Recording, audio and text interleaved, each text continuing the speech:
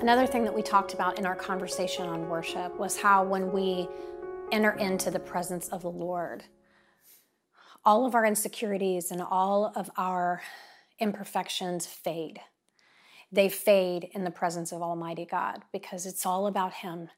And we are who we are because of who He is and what He's done for us. And we can walk in confidence in spite of our circumstances, in spite of our imperfections, in spite of our fears or the things that would hold us back. We can walk in confidence because we know that He is with us. And that's something that is found in that place of worship. That's something that we stir up from within. It's a stirring up the Holy Spirit within us. And when we are in His presence, we can own the life that He's given us, and we can boldly declare who He is, and we can walk into places that maybe we feel like, gosh, I don't even know why I'm in this room, but God has put us there, and we can stand in those places and declare His word and walk in confidence because we are children of God.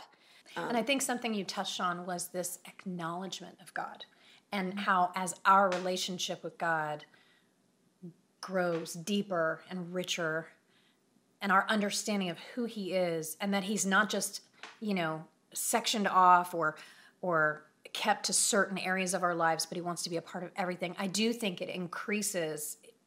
We're actually aware of that response as well. It becomes this back and forth with God, where He's speaking to us, we're speaking. That is worship. That's what worship is. The scripture says that we're children of God, that we're heirs and joint heirs with Christ, and that the same power that raised Christ Jesus from the dead lives in us. And when I walk in that knowledge, when I am in the presence of God and I am living a life of worship and I am before Him and I am confident, gosh, I'm not limited. I'm not limited by my own junk.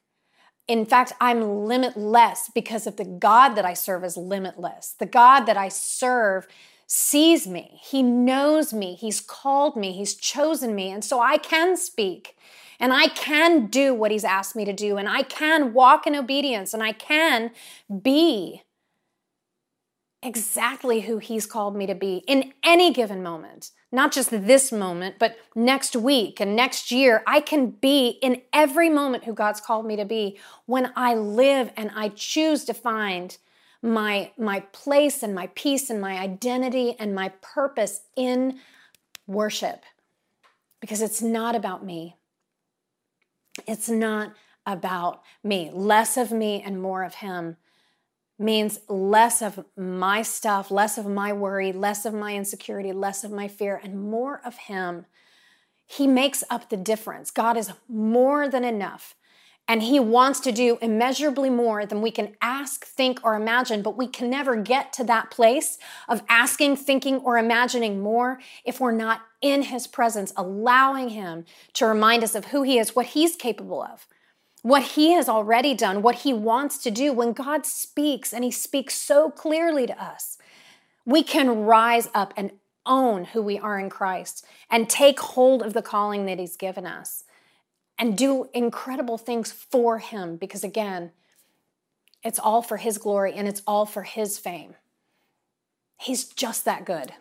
And He wants us to live a life where that is what our words, our actions, our relationships, where everything that we have and everything that we are is rooted in who He is.